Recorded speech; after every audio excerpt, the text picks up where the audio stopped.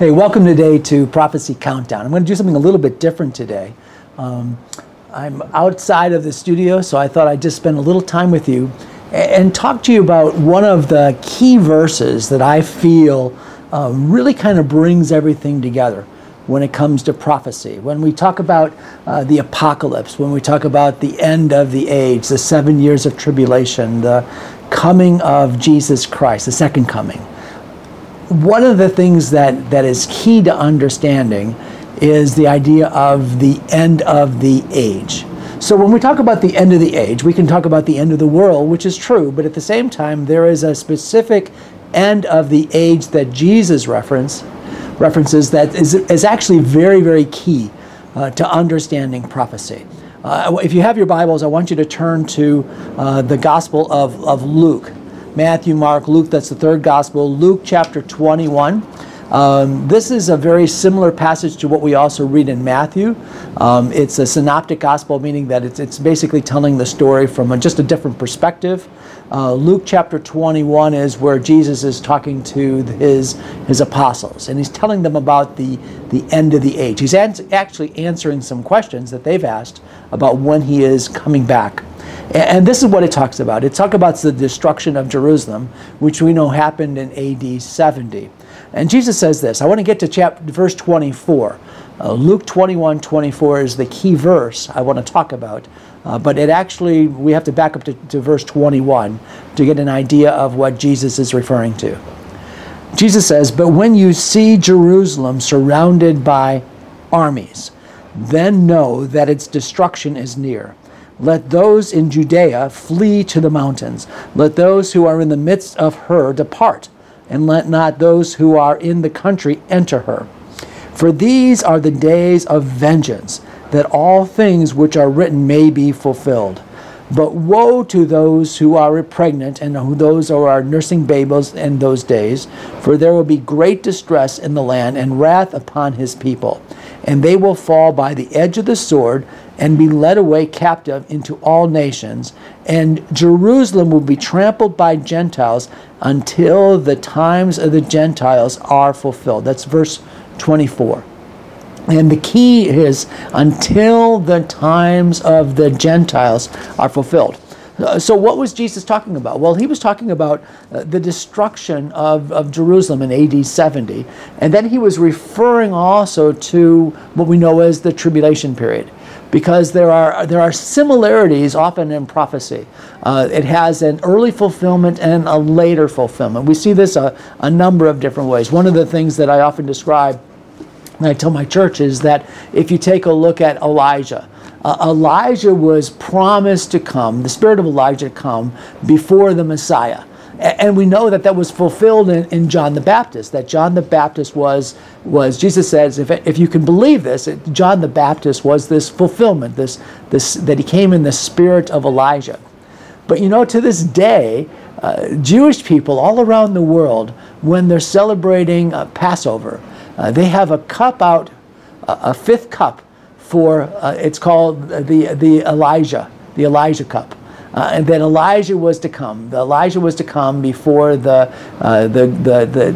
coming of the Messiah. So they have this Elijah cup out to basically remember that Elijah is to come. Well, Elijah is still to come. If we read the book of Revelation, for example, we see that there are two witnesses in Jerusalem. Two witnesses. We don't have their names, but many scholars, and I'm one of them, I believe that the two witnesses are likely Elijah and Moses, based on what they do, what they say, how they call fire down from heaven. Again, Moses was the law and Elijah was the prophets. It covers the law and the prophets. But Elijah was to come before the Messiah. So we see this duality of prophecy, that it's fulfilled early and it's also fulfilled late. But again, I want to get to this verse 24, that it says that until the times of the Gentiles are fulfilled. One of the things that I teach is that unless you understand some of the keys of prophecy, and there's basically two that I talk about a lot, two keys of prophecy. One is that we want to take prophecy literally whenever possible. Unless it's obvious that it's allegory, that it's obvious that it's symbols, we try to take it as literally as possible. You know, when we take it as allegory, as symbols, you can make up anything you want to for it. So you see something in prophecy that talks about a coming kingdom. You say, well, that could be the United States, or that could be the United Kingdom. That could be an empire of any time.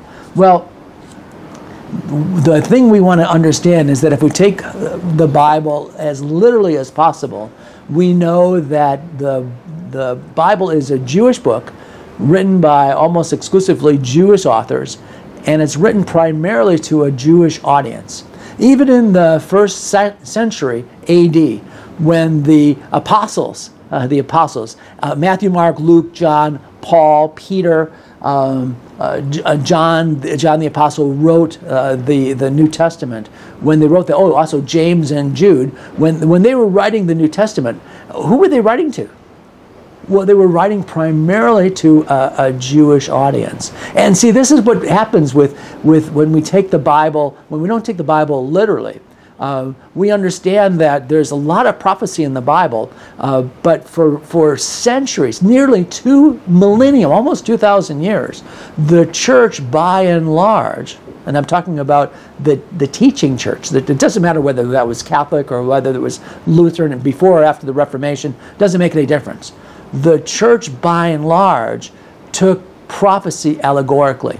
And the main reason they did that, and they didn't take it literally, is because so much of prophecy focused on Israel.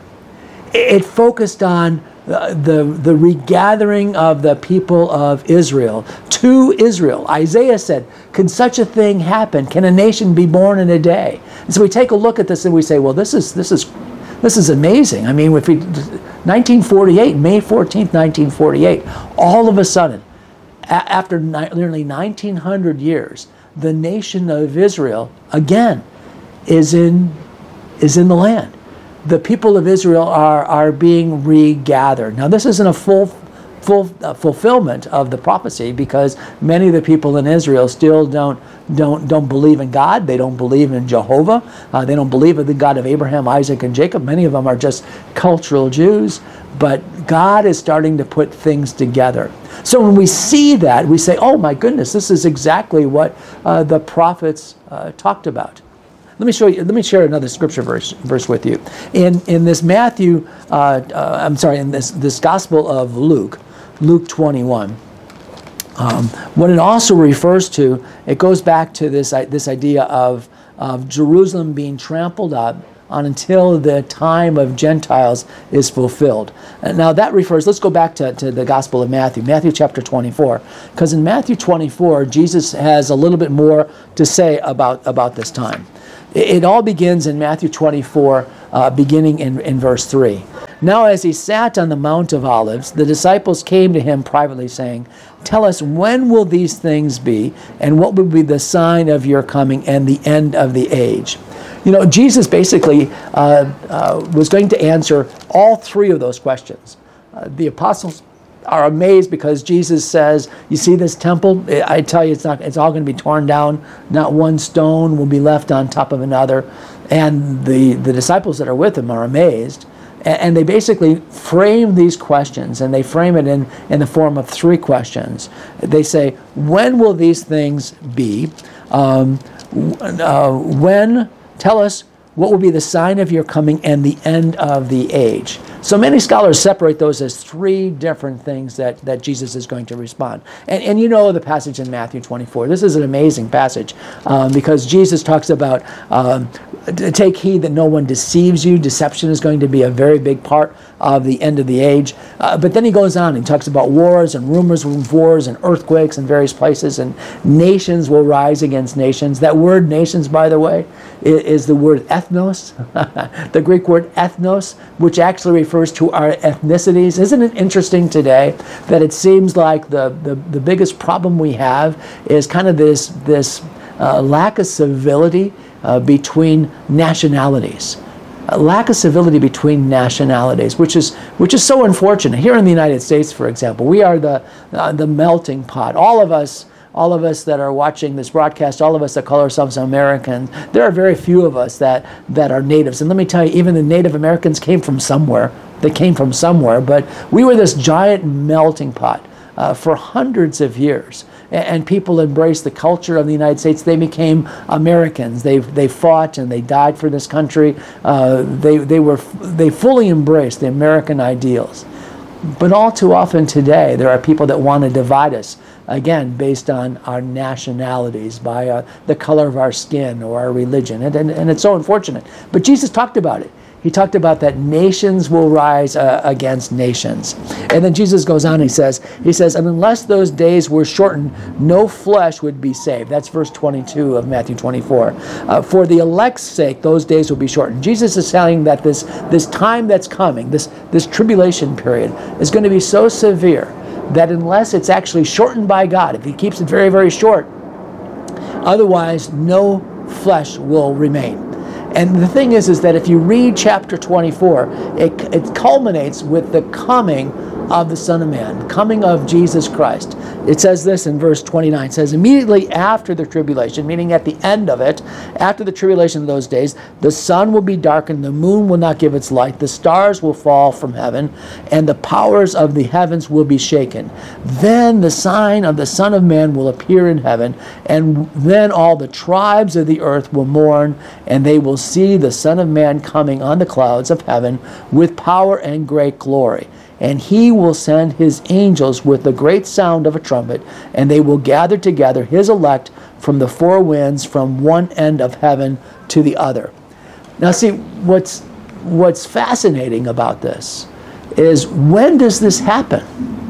When does this happen? Well, the Bible makes it very clear that there's a time of the Gentiles. We know it as also the age of the church, this age of the church.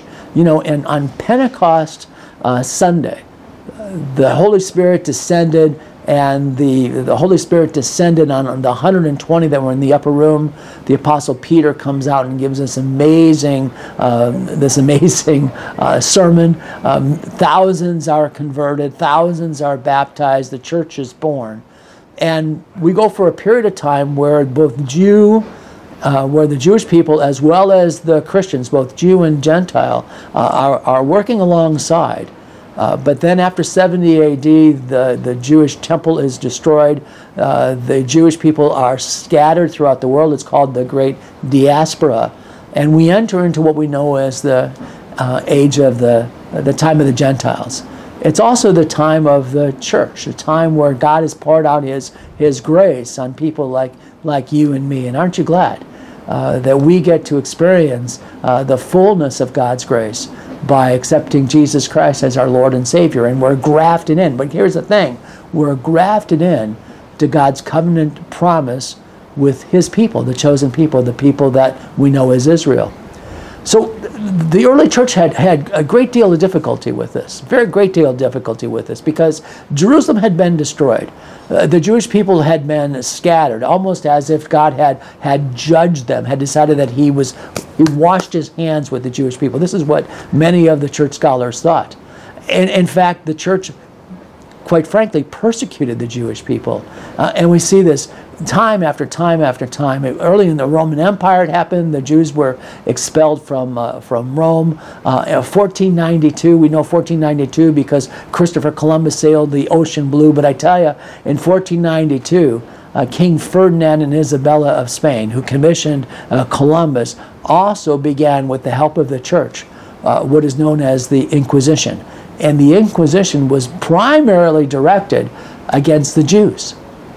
Isn't that something? Against the Jews. So it was very difficult for the church, who basically taught people that the Jews, that God had rejected the Jews, that he was done with the Jews, that the Gentile people, the people in the Roman Empire, for example, that made Christianity the official religion of the Roman Empire, that they were the new church. They were the new Jews. And they started substituting. So when they saw Jerusalem, they thought, well, Jerusalem is basically heaven. That's what heaven is. So when they would read about Jerusalem in the Bible, they would say, well, that's heaven. That's heaven. So they started taking the Bible very symbolically. And all of these scriptures that point to an end time, that God would turn his attention back to the Jewish people, that they would be regathered into the land of Israel, they ignored.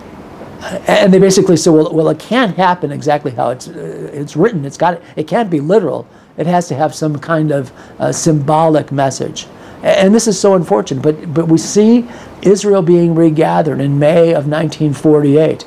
And let me tell you, it makes so much sense when we understand that God is not done with the Jewish people. He's not done with the Jewish people at all. You know, that shouldn't surprise us. In the book of Daniel, let me flip over there real quick.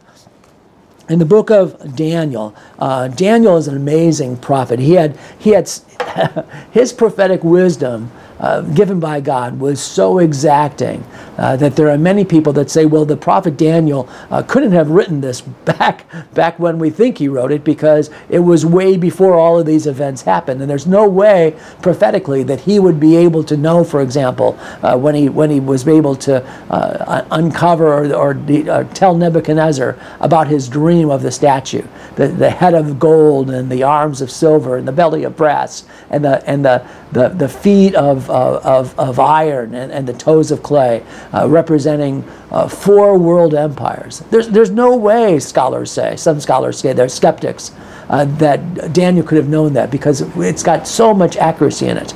But let me turn real quickly to Daniel chapter 9.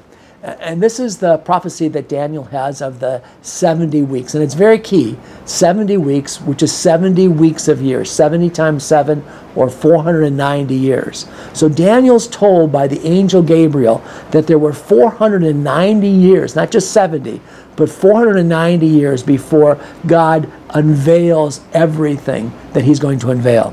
This is what he says. Verse 24.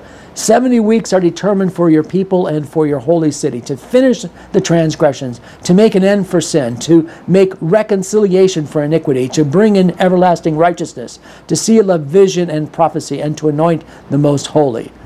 Verse 25 says, know therefore and understand that from the going forth of the command to restore and build Jerusalem until Messiah the Prince shall be 7 weeks and 62 weeks. Now let me stop there for a second. 7 plus 62, most second graders or third graders can tell you that it equals 69. 69. 7 plus 62 is 69. But the angel Gabriel said that 70 weeks are appointed. 70 weeks. 70 less 69 leaves 1 week. 1 week of 7. 7 years. This is called the 7 years of Jacob's trial. This is the 7 years that we know as the tribulation. And when does it happen? It happens after what Jesus said, until the age of the Gentiles is fulfilled.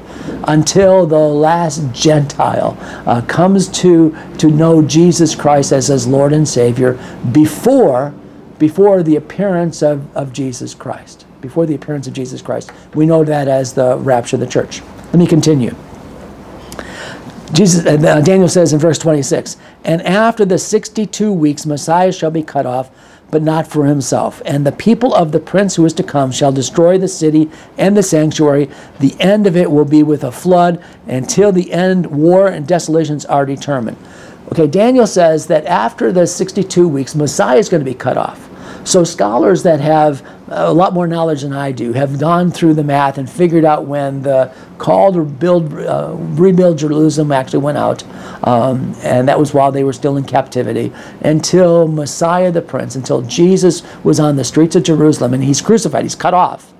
Until that time was 62 weeks. 62 weeks, or 62 times 7. The end will be with a flood, and the people of the prince will come, who shall destroy the city and the sanctuary. The people of the prince who is to come. Isn't that something? Within this passage in Daniel is a little bit of a secret about the very end times. The prince that came, okay, the person that came and destroyed Jerusalem was a Roman emperor who was going to be an emperor. He was a general at the time, known as Titus. Titus came in AD 70 and destroyed Jerusalem. He was a Roman emperor who came back and went back to Rome and became the emperor of Rome. So it says, this is the prince that is to come, the same people. So from this we understand that at the end time, the final prince that is to come, and that's not the Messiah, that's basically what we know as the Antichrist, will come from the same Roman people, the same people that destroyed Jerusalem in AD 70. It says this. It says, the end shall be with a flood till the end of war, desolations are determined.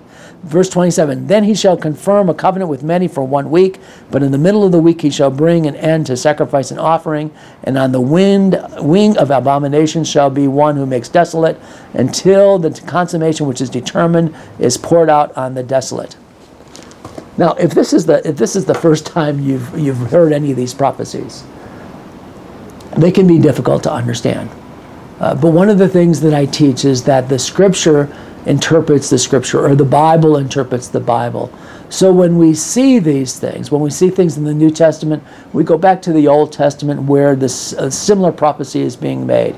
And when we build the prophecy, Scripture upon Scripture, prophecy upon prophecy, the picture of what it's going to look like in the end times comes into focus. Jesus told us that there would be a time at the end that comes about immediately after God is done with the Gentiles, what is known as the fullness of the Gentiles. It's almost like a stopwatch. God hits the stopwatch, stops the stopwatch, and says, okay, the time of the Gentiles is done. God turns his full attention to the Jewish people. The 7 years of tribulation are designed so that God has the opportunity to reach back into Israel and save the Jewish people. You know, God's not done with the Jewish people yet. The promises that God made to Abraham, Isaac, and Jacob cannot be changed.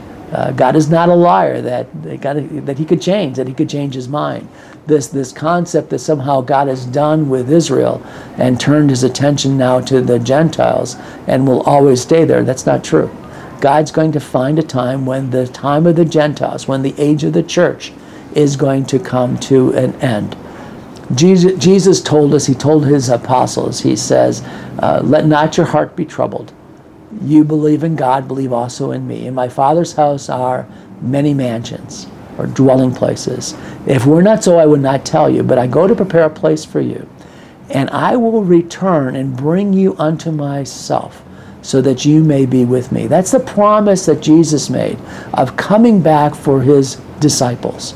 If you believe in Jesus Christ, if you have made him your Lord and Savior, you are a disciple of Jesus Christ. Jesus Christ is coming back. He's coming back for the church. It's what we know as Jesus in the sky. Some people call it Jesus' second coming. It's actually when Jesus comes back for his church. And we believe that it happens, and we could teach you from the Bible that it happens at the very beginning of the tribulation, or just actually before the tribulation.